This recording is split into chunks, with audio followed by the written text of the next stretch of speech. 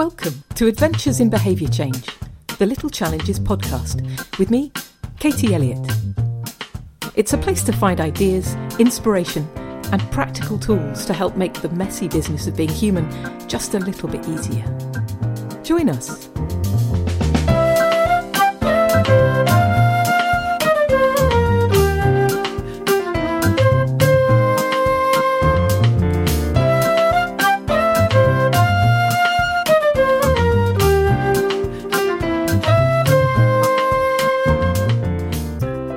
My guest today is Andy Smallman, an educator who spent nearly 3 decades exploring the subject of kindness. He's the creator of Secret Agent of Compassion, part of the worldwide Compassion Games, and the founder of Kind Living, an online compendium of kindness-based content. Andy Smallman, thank you for joining me this afternoon. It's my pleasure. Thank you so much for having me. I know that you are someone who spent a lot of time thinking about kindness. Can you tell me where that interest came from? Sure. So I think it's been there since I was very, very young. I think it's there in everyone when they're very, very young. And I think for a lot of reasons, the way we're raised in the kind of Western culture, especially our educational system, causes us to kind of move away from it. But interestingly, what brought me back to it was when I was teaching 11-year-olds. And many, many years ago, coming up on 30 years ago, and there was a little boy who really was having difficulty reading. He would be what you'd call dyslexic, and that reading and writing were a challenge. But he had this really soft heart, and in this classroom, it became obvious to me that he was really kind of hurt by negative things. And he had the idea that he wanted to try to focus on the positive. And he came to me one day and asked me, why is it that all the news and everything we see is always negative? And from that conversation, he and I conceptualized something that became a bit of a writing and a reading project for him, which he called the Good News newspaper. And this would be 1991, 92, somewhere in there. And it really got me thinking about why is it that we seem to focus more on the negative and not focus on the positive? Like part of this 11-year-old boy's idea was we hear about the car accidents, but we don't recognize that there are so many more people who make it home safely. And he wanted to write about the number of people that made it home safely. Anyway, that's where it started. And then things kind of fast forwarded, and he actually was one of my founding students in a school that I started. And I was really promoting the idea of the use of the internet back in 1994 and 95, when it was just kind of starting as a means of community, connecting with more people. And one way I had done that was connected my students in Seattle to a teacher in Europe who had contact with Holocaust survivors and was actually promoting the idea via email that students anywhere in the world could ask a question. He would ask it of the survivors, who would then give a response, and he would then transcribe the response back into the email. And it was done through an email distribution list. And that idea kind of stuck with me, that anybody who was part of that internet list or that email list, if you were in the subscriber file, any message sent to a unique email address would distribute to all these people. And that got me thinking, why not use that for kindness?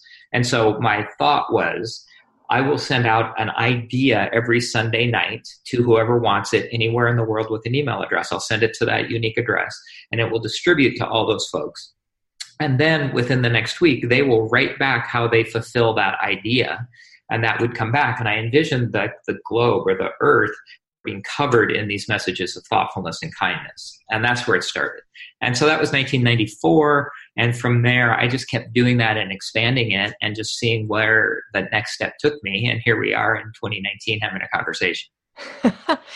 So your passion for all things kindness related clearly hasn't abated over those years. What has it been about that process of exploring kindness that has kept you excited and curious?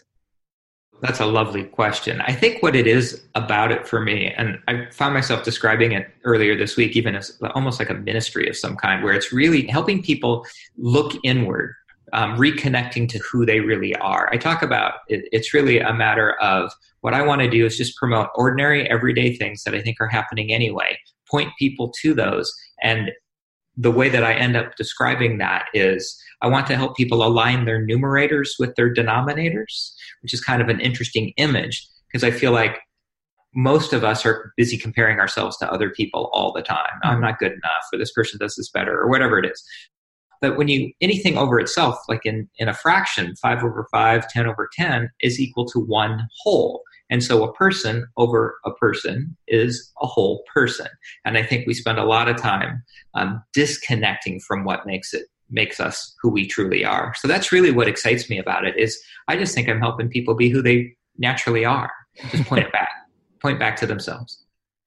So something that really interests me about kindness, which I'm guessing you've probably thought about, is that I've noticed a recurring phenomenon, which is that a lot of people can be kind to other people, but they're not very good at being kind to themselves. And in the process, it means they can't actually be as kind to other people as they really want to be. But that being kind to ourselves bit seems to be surprisingly difficult for a lot of us. Do you have any thoughts about how we can be a bit kinder to ourselves? Well, that is such an insightful comment, because when I've created these online kindness classes, the first lesson, which I then adapted, I first called it an assignment, and then I called it a theme. Now at times I call it a mission. Now it's an invitation, would always be do something kind for yourself. And people would have such a challenge trying to complete this. And then as I got this more sophisticated, I adapted it over 10 weeks. And so the first assignment was do something kind for yourself. And then the second one was do something kind for someone that you love, and expanding out like concentric circles. But what I always pointed out as we came through the course, through to the 10th week, is that every act that you did ultimately was an act of kindness for yourself. That anything that you did for somebody else actually gave you a positive feeling. And so the 10th assignment, theme, whatever, was do something kind for yourself, recognizing that that's all you had been doing for the 2.5 months of the class. But I do think that people have a hard time doing things for themselves because we've been told that that's selfish. And this idea that I don't deserve that, or that I need to go out and take care of somebody else first. It's now, just a cliche anymore, but when you get on an airplane, one of the first things they tell you is you've got to put your own air mask on before helping others. And that's kind of the idea, is that you're going to be much more effective if you really want to be a kind person by making sure you're in a good state of mind.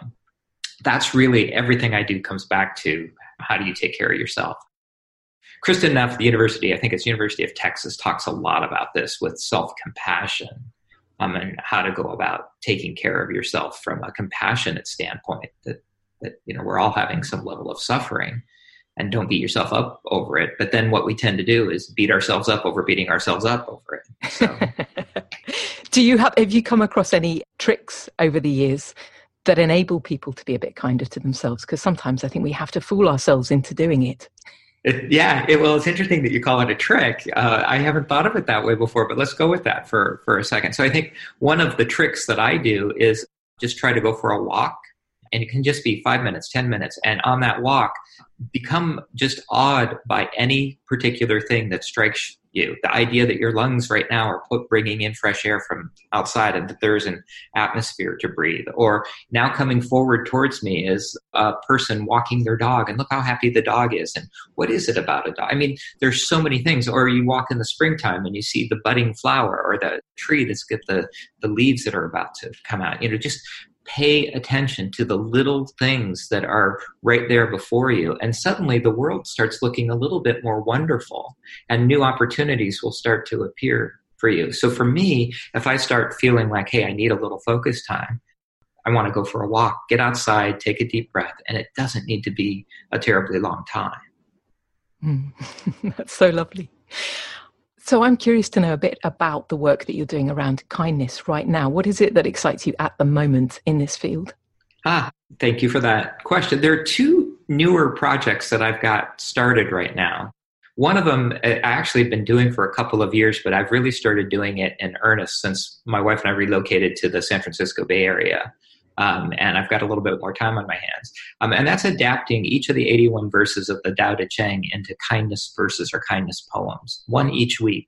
And so I'll begin the week really kind of spending some time looking at some different interpretations of the verse, and then kind of spend some time thinking about it. And then I'll sit down and I'll just start writing some thoughts. And then I will reduce those down further and further until I have something that really, to me, gets at the heart of that verse of the Tao Te Ching, and really is interpreted through the idea of kindness. So that's one project that I'm really excited about. And then the other is just this whole idea of simple poetry.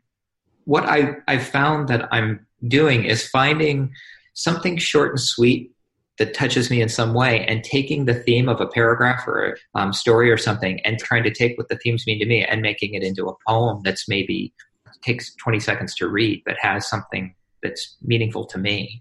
And so these are other actually answers to your earlier question of how to take care of myself or how to be kind to myself. It's those two projects. I can keep going. I mean, I just finished writing Secret Agent of Compassion Missions for World Interfaith Harmony Week. And I made silly little videos from the International Kindness Team Heart Quarters that were sent out to secret agents of compassion all over the world. And, 2-minute videos explaining, here's your mission today, should you choose to accept it. So a secret agent of compassion, can you just elaborate on that just a little bit so Okay. people know exactly what one of those might be? Sure. So the Secret Agent of Compassion was an idea that I had in response to a colleague of mine in Seattle who founded something called the Compassion Games in 2012. And the Compassion Games grew out of the idea that we could have friendly competitions, what he called a cooperative competition or a co-opetition between cities that had signed the Charter for Compassion and had said, we're going to dedicate ourselves to be compassionate cities. Well, his name's John Raymer. He had the idea that, now we need cities to compete with each other to increase the number of acts of compassion happening in the city. So he got this grand idea of it being like the Olympic Games, except it's the Compassion Games. And then he recruited me to see if I could create a game for people to play. And I conceptualized the Secret Agent of Compassion game. And it was built off of an old American 1960s television show called Mission Impossible, in which the head of the Impossible Missions Task Force would get a mission from the government and then recruit people to then fulfill that particular mission. And it always started with, good morning, Mr. Phelps. So that's how I started putting this together. So I've been doing that since 2012, and there's secretagentofcompassion.org website that the whole thing is archived with dozens of these missions. But a mission, to answer that part of your question, might be something as, if you will, complex or simple as, today your job is to do something kind for yourself, or to recognize some suffering that you are having and to take one step to alleviate that suffering. So that would be a mission. And then John's created what he calls the compassion map. And then people can come report how they fulfilled the mission and many other. I mean, the map is used for multiple purposes, but then you get to read how other people have interpreted and completed their act of compassion. And how far does this extend? Oh, that's global. Yeah, you'll see on the compassion map that it's a map of the world, and people can click on the different spots. But yeah, the Compassion Games is an international event.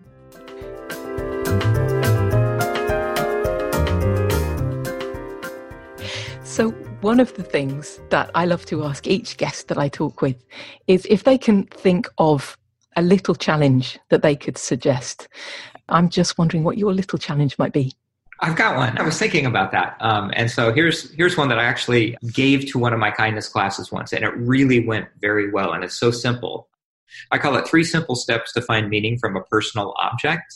And here's what you do. So you find something in your place wherever you live that's kind of small. It doesn't have to be, but I think it makes it easier if you find something small. You pick that object, and you've had it in some place for so long that you've really stopped noticing it. But it's important to you. It might be something you picked up on a vacation or a gift that you were given at some point, but you put it initially in a spot and it had meaning for you. But now it's been there so long that you've kind of lost track of that meaning. So take it and put it somewhere else, a conspicuous spot where you're going to see it each day. And do this at least for a week. And then each day that when you come across it, just pause for a split second and see what comes up in your mind. Pay attention to what happens and just take note of that. It could be now you're thinking of this person who gave this to you, or you're thinking of the time or the vacation that you got it, or whatever the case may be.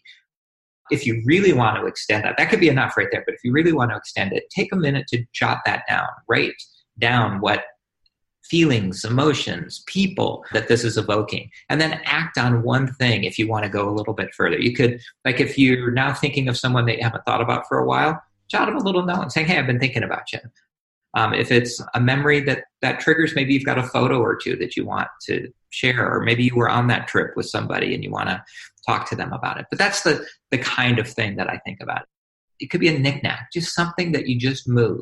It's similar that I know when I was a kid, I'd get a kick out of like rearranging the furniture in my room. And then it felt fresh and new. Yeah. And this is like the micro version of that, finding something and to make it really simple. That's a critical piece of it, is make it simple. I really love that. It's as if it's sort of gone to sleep. Yes. So you stop noticing it and it's sort of dormant. And then you're just kind of waking it up and then seeing what comes from that experience, isn't it? That's something very beautiful. I love that. And I'm noticing that you talk a lot about writing. Obviously, writing is important to you. It sounds as if intertwined with your interest in kindness and compassion, there's a strong thread of creativity. What's that relationship about for you? Wow, I've never really been asked that before. I think in my heart, I'm a creator. Like the school that I helped start or that I was the visionary of, when people said, well, how did this come about? I said, I think I channeled that, but I think a lot of creativity it comes through you. And I think that if we don't allow that stuff that comes through you, there's like a block that happens in people. And I think that block then stymies a lot of other things.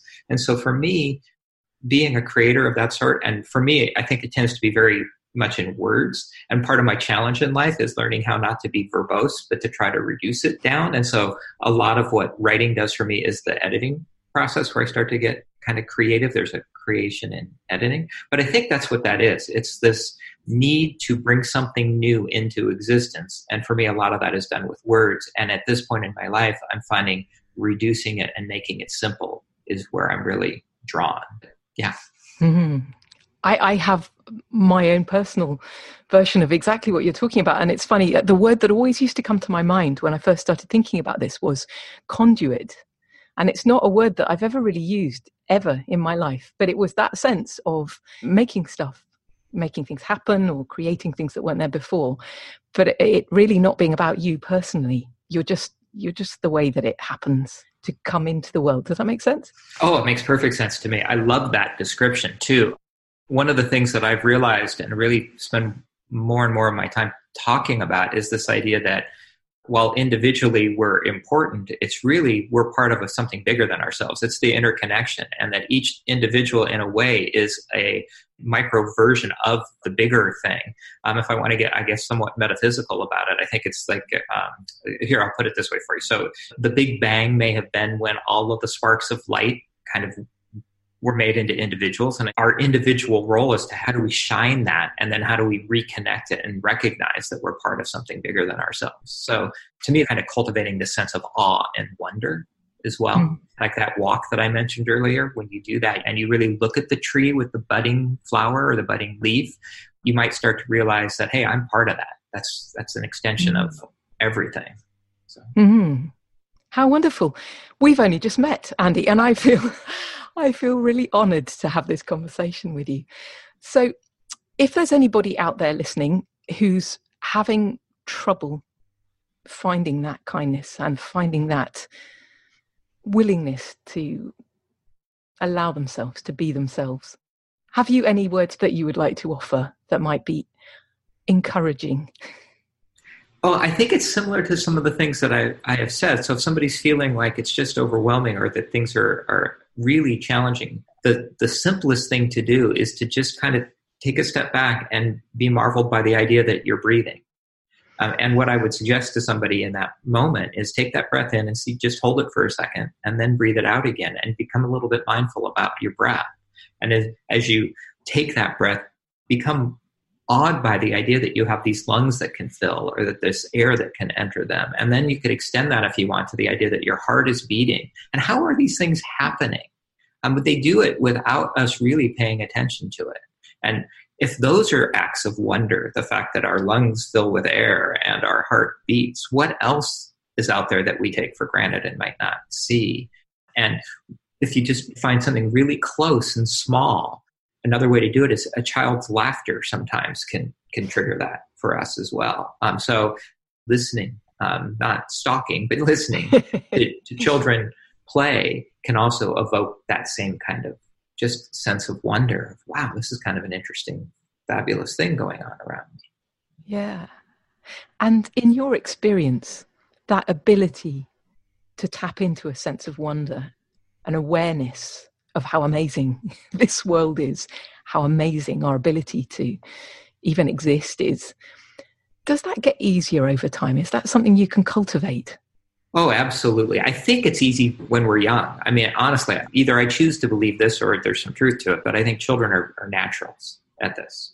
They may not have the brain capacity yet. Their brain isn't wired to really reflect on it. But I think they're really, again, using my ongoing metaphor here, their numerators and denominators are pretty much in alignment. And then they fall apart. So I think part of what our job is, really all of our job, is to kind of come back, to reconnect. But that does take some mindful practice on the part of an adult, and especially an adult that may be wounded for some reason or really trying to overcome some kind of a trauma. And if that trauma has involved in any way that they have decided that it was their fault, and so they find ways to continually punish themselves, thinking that they don't deserve to have happiness or don't deserve to have kindness in their lives, that could involve therapy, but also is this a matter of really starting to reconnect to the gift of life. But it's something that we can practice and it can get easier.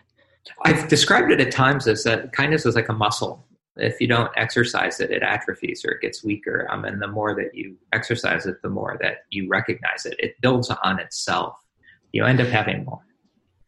I've so enjoyed our conversation. Thank you for your kindness in being willing to talk with me today, Andy. You knew nothing really about what I'm up to, and you chose to give me some of your time. So thank you for that. It's really brought a lot of happiness into my afternoon.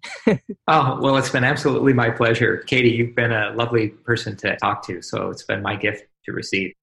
Thank you. And if people would like to find you online, is there one place in particular they should look? I think the best spot to start is the Kind Living website, and that's just kindliving.net.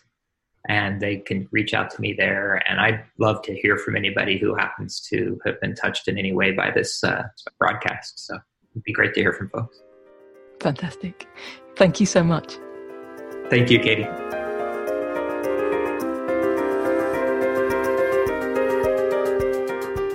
Thanks for listening. If you know someone who might enjoy today's episode, please pass it on. And if you'd like to hear more from Adventures in Behaviour Change, subscribe on iTunes. Last but not least, if you'd like to help me grow the podcast, please leave an iTunes review. Each one makes a real difference. Until next time, bye for now. Adventures in Behavior Change is brought to you by the Little Challenges Project. To find out more, visit littlechallenges.com.